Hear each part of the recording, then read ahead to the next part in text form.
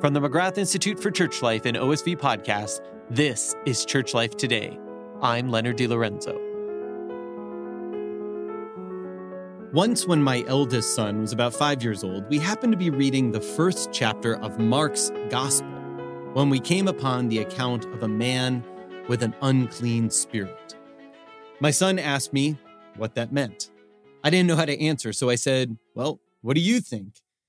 He didn't know. So we read it again. My son noticed that the unclean spirit did not want to be near Jesus, and he knew that Jesus was God with us.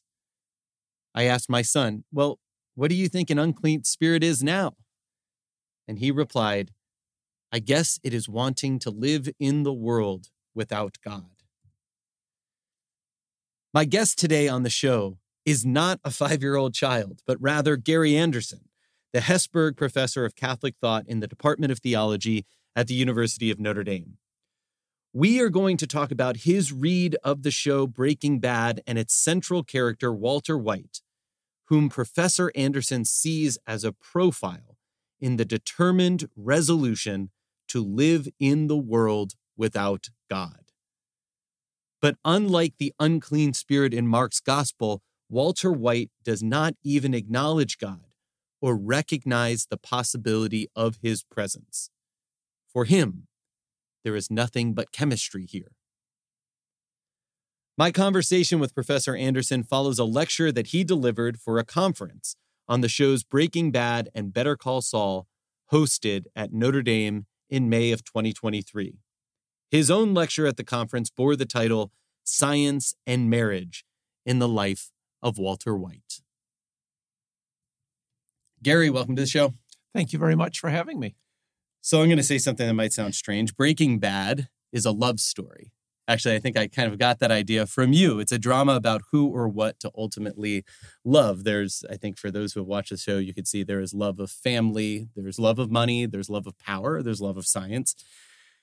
But one of the ways that you've proposed that we look at the main character, Walter White, who's at the center of it all, is to see him as making a final option about what he most deeply loves. So I wanted to start there. In your viewing of this show, what does Walter White ultimately choose as his deepest love? How does he get there? That's a great question. I think one of the most profound aspects of the show that I learned from Francesca Murphy, actually, is the way in which the characters develop over the 5 scenes. In many TV series, the characters, a lot of things happen in terms of the plot, but the actual character of the characters is the same from beginning to end. You don't learn anything about the impact of their choices on their lives. But in Breaking Bad, I think is a really profound exploration of what is frequently referred to as virtue ethics in the field of theology. That is, virtue is expressed in our actions express our values, but our actions also form who we are. We often think that we have a kind of solid, unchangeable inner self that expresses itself necessarily in specific actions, but we can make those arrows point the other way. The actions that we engage in will shape what becomes of our inner self. And I think you'd see that illustrated beautifully in Breaking Bad. And the theme of, Walter's love, I guess, evolved slowly over the show, but where it crystallized for me were the very last 2 episodes. The crucial role played by the song Felina, for example, which is about a shootout in the West. It's about a love affair gone wrong, but it's quite clear as you watch the episode, it's not a woman that's at play here for Walt in the way in which he enacts the lyrics of Felina, but it's his love for the chemistry of the drug trade. He's not so much interested in drugs by the end by any means, or necessarily in the money you can make from drugs, but he's very interested in the love of the chemistry and his expertise at chemistry.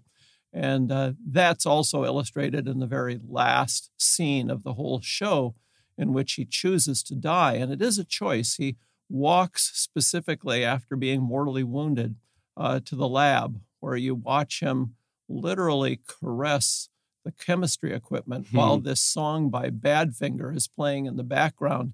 And the lyrics, of course, are crucial because they speak to not his love for a woman, which is the Badfinger point, but rather his love for chemistry. And it's really quite, appalling in a way to see a man, so beholden to a lesser good. And he confesses, of course, as much to his wife, Skylar, just before that scene in which he dies. As you're bringing that up, I recall from the show how often Walter speaks of the methamphetamine as the product. He continually talks about my product, our product, the product that he's putting out there. There's an incredible amount of pride tied up in the product, and also his obsession with, and everybody else's obsession with, the purity of his product, which no one else can match. And so, hearing you talk about this, I think about the way in which that purity, his technique, there's almost a magic to him that he can create this that others cannot even come close to it. Jesse's the one who comes closest to the purity level of Walter's meth, but following Walter's steps, and never actually gets to the 99.1%. So maybe if we can muse on that for a moment, like the way in which, as you're pointing out, he chooses and opts for the love of the science and of his ability and the product that he makes. Can we speak about this, the way in which that sort of regard for purity or for what he alone is able to create?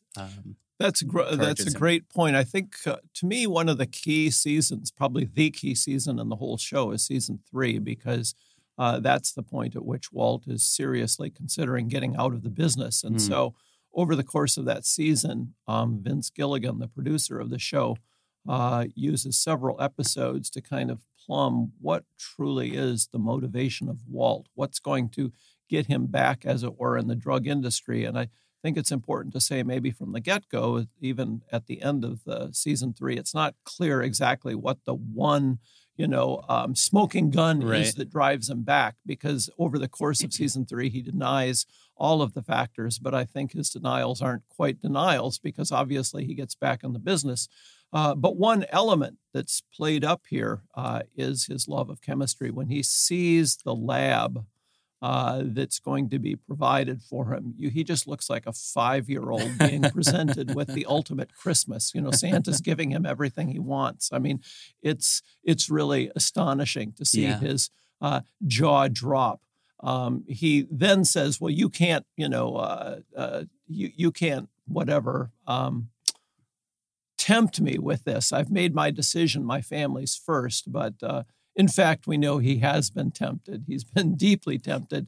And he takes great, umbrage or anger when he's told that others can make a product, including Jesse, near to his specifications. And for him, this is also an affront. Oh, it is. To his ability, but also to the purity of the chemistry, which is really quite amazing to listen to him say that. Again, he denies this is going to get him back in the business, but I think it's part of the burden of season 3 to see all of these pieces as being actually part of the puzzle that brings him back on board. And then one of my favorite lines on this subject is in season 3. There's an episode, a very curious episode. I read the backstory on it. Evidently, they didn't have enough money in the bank, that is the producers, to go out into Albuquerque and do what they wished. So they filmed a whole episode in the lab where Walt was chasing a fly. Right.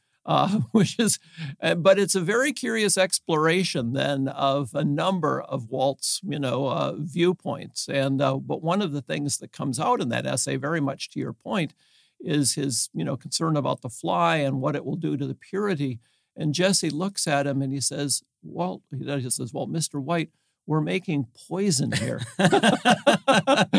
Like, what? Yeah, purity and poison. Somehow there's something wrong here. But it reminds me, actually, and I think this is worth attending to. Pope Benedict, in his well admired essays on Genesis 1-3, they're actually homilies. Talks at one point about the love both in art and science for simply what one can do rather than to what end is this knowledge being put. And one of his examples is of Oppenheimer and the American scientists who developed the atomic bomb. They were in love with the science of splitting an atom. But its consequences, was not something that they attended to with due rigor. It was simply the science itself and what could they do without thought to the impact. One of my favorite writers, Walker Percy, has often mentioned that as well, the kind of blindness in this regard to science, its extraordinary capabilities, but frequently its blindness as to, what these scientific capabilities that are being developed or abilities can in the end do. And I certainly see that with Walt, his, just being consumed with the quality of the product with no real cognizance of what the product really does. It's quite amazing. That episode that you bring up, the episode with the fly, and my first viewing of the show, I've now had to watch it a couple of times. I just didn't like that. I thought that episode didn't fit. It kind of bored me. And then when I went back to it, I think it was actually on your insights about it from your lecture. I just saw how profound that episode really was. Certainly it had to do with purity, which I saw there in the first time. But there's the conversation towards the end of the episode between Walt and Jesse. Walt is looking back at his opportunities missed in the recent past, because now things have started to get a bit out of control for him, and it's almost like he doesn't get there. It's almost like he recognized the hand of providence and he had turned it away. He would never use that kind of language, but he says, there was a moment to get out. I saw it. It was the perfect moment. Actually, no, he doesn't use the word providence. He doesn't, but I think it's stronger than what you've just indicated. He does everything but, because what he says is that he can't believe, it's impossible almost to believe this wasn't orchestrated from above. I mean, he doesn't use providence, but that's there. But he says it can't have happened that way because the world is just randomly colliding atoms. So there can be no purpose. So that is a really crucial piece to, again, his kind of nihilism, his materialistic nihilism, which, again, is a big theme for Vince Gilligan. I mean, he's not a preacher by any means in Breaking Bad, and he confesses that he's also, apostatized, as it were, from the Catholic upbringing he had. But he also is very quick to point out that, the problem of a world without God is something that he is, I don't want to say obsessed with, but certainly concerned about. And what is it that will keep the world on, the train tracks of, moral and virtuous behavior if there is no God? And I think in this episode, he definitely puts that worry of his front and center, because Walt clearly, in meeting the father of that, young girl he has, he hasn't murdered, but, all but he murdered. Did by omission. By not saving her, that, as it were, was that kind of fork in the woods in which he could have turned. And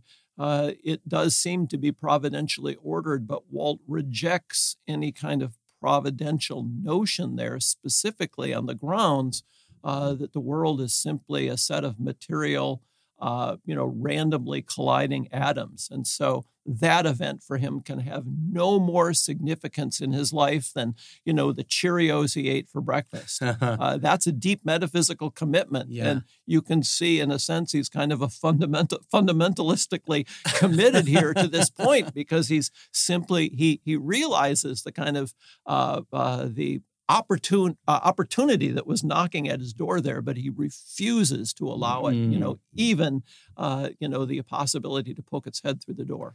Yeah, and as you brought to the attention of the people at the conference, you showed this from an early episode of season 1, a sort of flashback that Walt has while cleaning up the human remains of their first victim.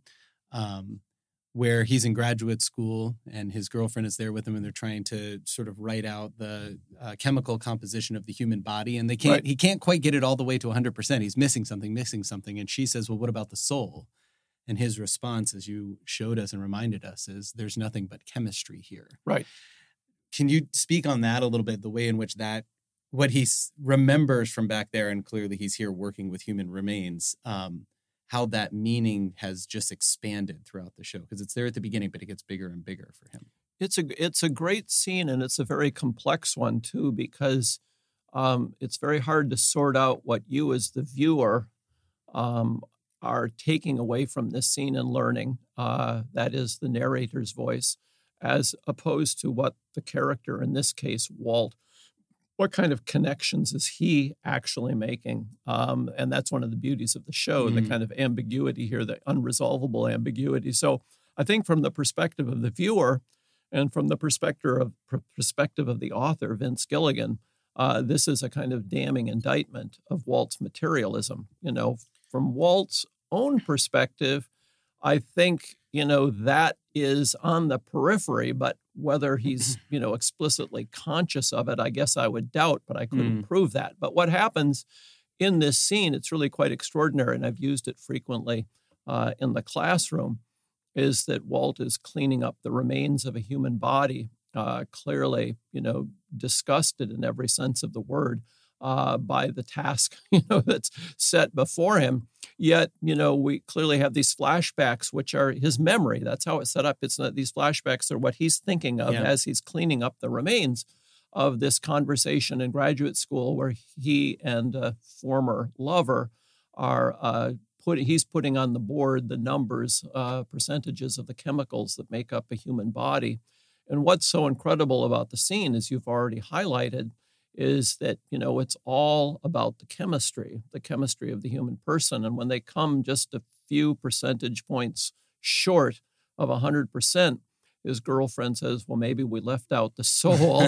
And Walt says, we're only talking about chemistry here. And of course, set over against what you're watching him doing in the present, you can't but think that, his whole visceral disgust at cleaning up the chemical remains of a person doesn't accord with the notion that it's just chemistry. Yeah. If it was just chemistry, it would be like cleaning up an accident in a chemistry lab, right? That's clearly what you're supposed to think. And at some level, I think Walt is conscious of this.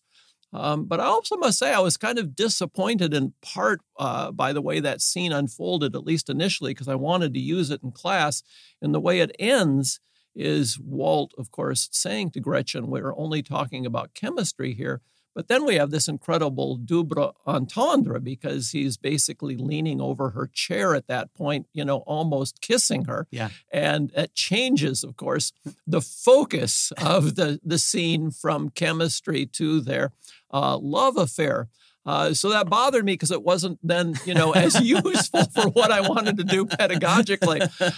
But it's also a brilliant scene. Again, I don't know if it was intended because it certainly points to where Walt will be at the end of season 5. That is the chemistry here, which is expressed as, or the double entendre here is the love for Gretchen. But by the end of the show, we realize the love is really for the chemistry. Yeah. And so it's one of those, it's another reason why I like Breaking Bad is that you can go back and rewatch it and see so much more because these scenes have, layers of meaning that require watching the whole thing to really properly assess. And I think that's one of its beauties. There's a lot of television shows, series that I've deeply enjoyed, but watching them a second time wouldn't be, it might be fun once you've forgotten what's happened, but it wouldn't be to the purpose of seeing more. This is Leonard DiLorenzo. You're listening to Church Life Today. I'm talking with Gary Anderson, Hesburgh Professor of Catholic Thought in the Department of Theology at Notre Dame. We're talking about chemistry and marriage, served alongside a discussion about the metaphysics of money in the show Breaking Bad, especially in relation to a lecture that Professor Anderson gave at a recent conference on the show. Gary, I want to talk about money now, if we can. The metaphysics of money, perhaps the power of money, the allure of money. So Walter White got into the meth business because he needed money and a lot of money and really, really fast. And he saw the opportunity here to apply his skill to make money in a very, very expedient way. As he goes along, he gains a lot of money, he loses a lot of money. He gains a lot of money, he loses it again. He has to keep going back to make more and more money. But there's a change that happens where at some point money isn't just the means for him, but it becomes for him something more. Like it seems to change in its as a character almost. Like it develops as a character with with power over him. I'm wondering how you have seen money in the show. Is there some way in which it changes? Is there some way in which it almost exerts some kind of agency of its own?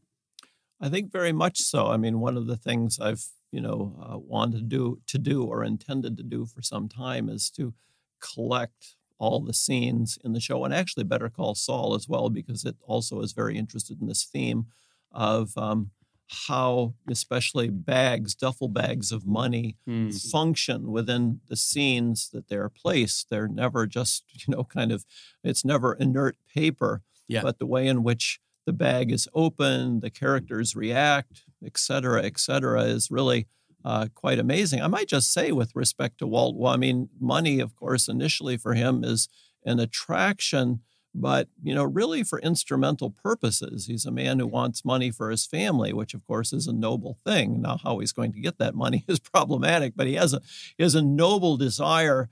And actually, throughout the show, Walt, his love for money, though we can certainly see it there, it's not, I think, as perhaps corrupting as it is for other characters. There are other factors that corrupt Walt more deeply, but it still is corrupting. And one of I guess I could go a number of directions here, but let's just start with one scene in which Walt clearly wants to use the money as a temptress, we might want to say, for his wife. The scene begins with Walt is in the home. He's returned against his wife's better wishes. She's in the process of trying to divorce him. She's in the bedroom waiting for Walt to leave for his day's work so she can go to her work with her newborn baby. She hears what she thinks is a door closed, so she believes that Walt has safely left the house and she can now leave on her own, but nothing of the sort has happened. Walt has orchestrated this scene in which he's taken a big duffel bag full of money, I think $750,000, and very heavy. That's, the kind of material element of money is very much on view in this show, but he has it opened, as it were, almost erotically so you can peer in and see what, is behind the veil, as it were. And he has it set in the middle of the hall so Skylar can't avoid it as she comes towards the door. And as she's walking, to leave, she stops abruptly and sees the bag of money, and the camera then works from her perspective, looking at the money, and we begin to hear Walt speak. And it's an incredible way to begin the scene because it's as though the bag of money is talking. And that's actually what will happen as Walt's speech then unfolds. What he wants Skylar to see is how much money he has amassed and what this money could mean for her once he has passed away due to his lung cancer. So he basically itemizes all of the things that this money can do for her. Pay the mortgage, buy her groceries, insure the home, send the kids to college, et cetera, et cetera. It's kind of like a dream come true in terms of her provisionment once he's gone. The whole time, Skylar looks askance at the bag and at Walt. And again, the filming of the scene is incredible because the money is set in between the two of them, and you're looking down the hallway to the bedroom, of course, the place of their they're enjoying the marital sacrament, but now, as it were, money is blocking that access and replacing, in a sense, we might want to say here. So it's only chemistry here is being played out in a new way. Walt thinks that somehow this money can, fill the void that he's created by means of the damage he's done to the marriage. But as that scene unfolds, Walt realizes he hasn't convinced her in this moment, but he's hoping, of course, the aura of the bag of money, the money, is somehow going to persuade her. In that episode, of course, it produces just the exact opposite. That very afternoon, she goes out and has an affair with her boss for whom she's working as an accountant. And when she comes home, Walt's expecting her answer. Well, he does get her answer. Her answer, I won't use the language here on the podcast, but is very graphic. And, I cheated on you with Ted. And cheated on you is not quite what she said. Yes. Yeah. And of course, Walt is, dumbfounded by the answer. But you might think from watching that, Skylar then is untemptable. But a couple of scenes later, she's in the bedroom of her baby daughter, where that big bag of money, has come to rest on an upper shelf.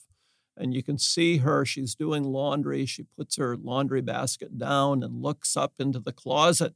And she's clearly, her eyes are caught, kind of like Eve in the garden, by the fruit. And she can't take her eyes off of it.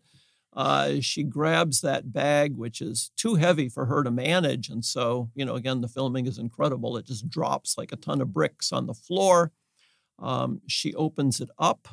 Again, she knows what's in it. But there we can see her pick the money. Now, she doesn't pick up the money in a kind of caressing, fondling way. She's, in a sense, indifferent to it. But we can see not sufficiently indifferent. Actually, by the end of that, series, that's season 3, she will have succumbed to the maybe not so much the temptation or power of money, but its utility, kind of like Walt, because she wants to provide, medical care for her brother-in-law who's has, medical needs that exceed what he can pay through insurance. So in a sense, the fall, if I can use that theological term for Skylar, is very similar to the fall of Walt. In other words, the money now becomes a instrumental object serving a greater good, but the means by which it's been procured in both cases is not, sufficiently attended to. So that will be, of course, for Skylar, a tragic decision she makes, and similar to Walt's. If I went back to another scene that actually illustrates the power of money with respect to Walt, this is at the beginning of season 3, episode 1. I've frequently used this in class as an illustration of the story in the Gospels about the rich young man, rich young ruler. It's told many ways, who approaches Jesus wanting to know, how can I attain eternal life? Jesus says, keep the commandments. The rich young man says, I've done that. And Jesus says, well, you lack one thing. Give your money to the poor and come and follow me. And of course, the rich young man is not able to do such because the power of money is such that he can't give it away. Well, we see Walt at the very opening episode of season 3. They're gathering his money together because he realizes, a terribly tragic plane crash has been the result of, his career decision. So he wants to, as it were, he wants to be converted and to leave all of this business. So he piles all of his money onto a Weber grill. His Weber grill, right? Yep. Pours lighter fluid on it, lights it, and stands back. And as he watches it start to burn, we can see he reconsiders completely his decision, tries to put it out. His bathrobe, catches fire for a moment. So he takes the Weber grill and throws it in the pool. And there he is, back with his money. And that's what I try to illustrate there. So he's like the rich young man, but I also like to compare this to the calling of St. Matthew in Caravaggio's famous painting, because we see in that scene Matthew doing what Walt can't do. He's there painted by Caravaggio, counting his money with his tax collector friends. Only Matthew has looked up from the money to see Jesus. The other two tax collectors are consumed by the power of the coinage in front of them.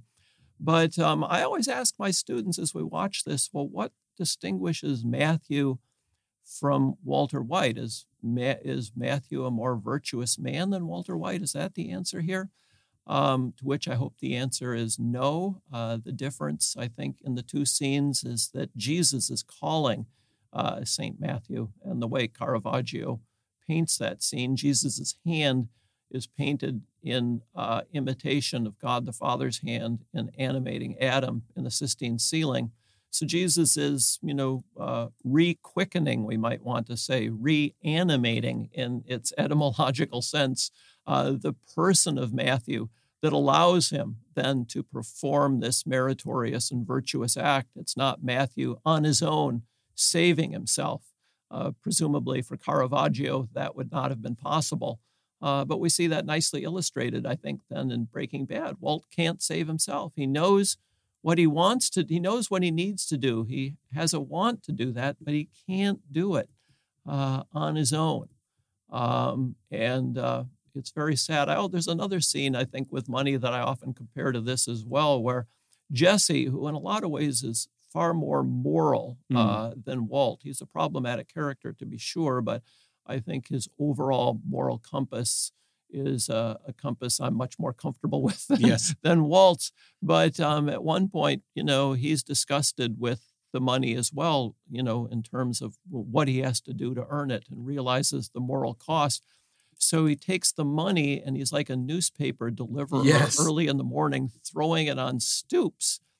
But what's the difference here? Again, I think thinking of the rich young man, I think the problem for Jesse there, now he actually can get rid of the money in a way in which Walt can't. But for him, it's not giving the money to anyone who would benefit from it. It's just simply getting rid of it. So again, if we were to cast this against the world of the Gospels, it's not the point that you just give up money, but that you put money in service of those who have none, the poor and the suffering. So Jesse, though, clearly at a higher order than that of Walt, and getting rid of the money is a good thing. But the way in which he does it, of course, is not a way that's going to ultimately lead to salvation, sadly for him. But this also illustrates another point of the show, which many people have also observed, that there is no reference in the show to religion in any way, shape, or form. The closest you get are the therapy groups, which take place in a church, certainly not accidentally, because the therapy sessions are imagined as the replacement for religious belief, and they certainly serve an important function both in the show and in cultural in general, but they can't totally replace what religion has on offer. And I think that Gilligan is also very sensitive to that element. And again, sotto voce makes that point in the show as well. This is Leonard DiLorenzo. You're listening to Church Life Today. My guest is Gary Anderson, Hesburgh Professor of Catholic Thought at the University of Notre Dame. We're talking mostly about the show Breaking Bad, the themes of chemistry or science, of marriage, of money, based mostly on a lecture that Professor Anderson gave on a conference on Breaking Bad and Better Call Saul. So we talked a little bit about marriage here as you were discussing money and the impact of money, especially the temptation of money to Skylar, Walter's wife. Maybe if we can focus on that here towards the end, the way in which marriage itself is corrupted.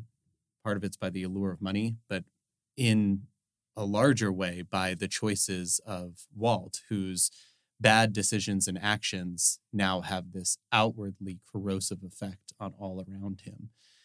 Skylar, the change in her from season 1 to season 5 is remarkable, maybe even more remarkable than the change in Walter, because you sort of get the feeling with him, it's the unveiling of a character, whereas with her, it's really the change of character. And as you pointed out, with this temptation of money that Walter puts out before her, she comes to see the utility of this money and is tempted by it. She eventually becomes the manager of this money. She's the one that's in charge of the money laundering operation for Walter and their family.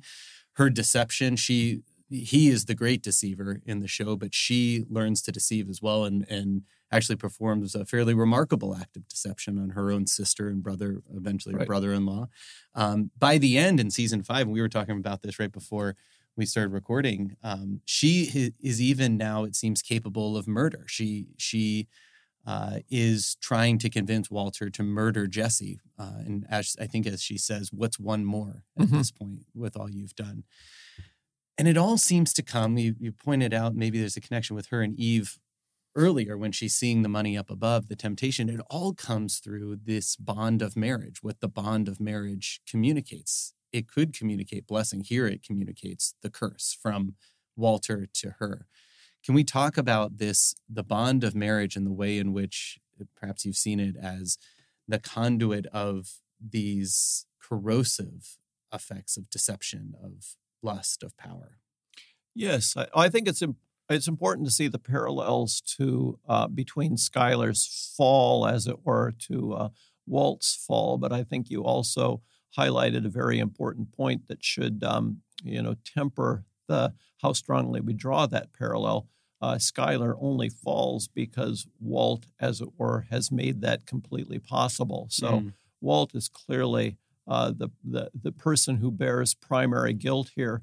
If Walt wasn't so morally compromised, Schuyler presumably could have lived a much more happy life. On the other hand, it is true she doesn't have a moral center, and this is part, I think, of Gilligan's, the larger fish he wants to fry. Without a belief in God, without a notion that there are moral standards that are unalterable, what happens if instrumental goods define the possible? Then the choices that Schuyler makes are, rational in their own way. I think that's one of the things that Gilligan wants to say. But again, important to emphasize that, Schuyler's fall is of a far less culpable nature than that of Walt's. But I think, to me, really going back to maybe how we began this podcast, again, this has to do with the change in Walt as well. He begins his road to becoming a king of methamphetamine for the purposes of, providing for his wife and children when he passes. And even in season 3, when he has these deep doubts as to whether he ought to go on, and actually at a couple of points makes a decision not to, the reason that he returns to time and again is that he's destroying his family. He can't destroy his family. He says this, time and again. So even in season 3, it's valuable. But that makes all the more, breathtaking the scene in the very last episode, in which Walt is talking to Schuyler about, his methamphetamine business. And Schuyler, having heard this line many times, is afraid that Walt is going to say, "I did it for the family." So this scene is clearly repeating. These scenes are, you've been set up for this from earlier episodes, but then Walt just comes clean and says, "No, I did it for myself. I liked it. I was good at it, and it made me alive." All of those are really crucial elements. I think especially the last one is crucial in terms of the viewer's engagement with Walt as a character. Vince Gilligan frequently spoke about the fact that viewers, loved Walt, and he was appalled by that. He didn't intend that. And they hated Schuyler. And they didn't like Schuyler, but they loved Walt. But I think one of the reasons they loved Walt is that, he spoke to a problem that's common, we might want to say, to the modern person, something that Walker Percy wrote about at great length, and that is the tedium of everydayness, of life, losing meaning, of simply going through the motions. What is it that, makes my life a true life, not simply a kind of biological breathing in, breathing out, eating meals, watching TV, and going to bed. We all want life to be more than that. But I think what you see in the show, when Walt was a high school teacher, that's all it was. He was engaged in a vocation that was well beneath his abilities. Nothing about, his everyday life put any spark or, jump in his step.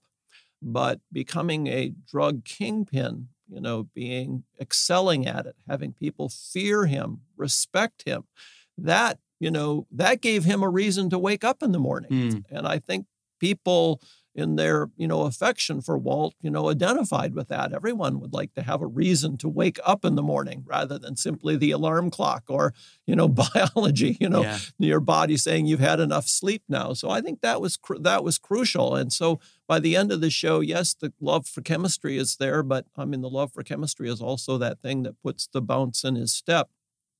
But in essence, then this, becoming the drug kingpin, the kind of big man on campus, as it were, becomes, ultimately what he's married to. And I think that's what we see at the end of the show with the songs, both Felina and the song that ends as we watch him caressing his, chemistry equipment. That's truly, his marriage. He's, made his relationship with Skylar a kind of second order affair. It's not that he despises her, and he's actually making arrangements at the end to provide for their son.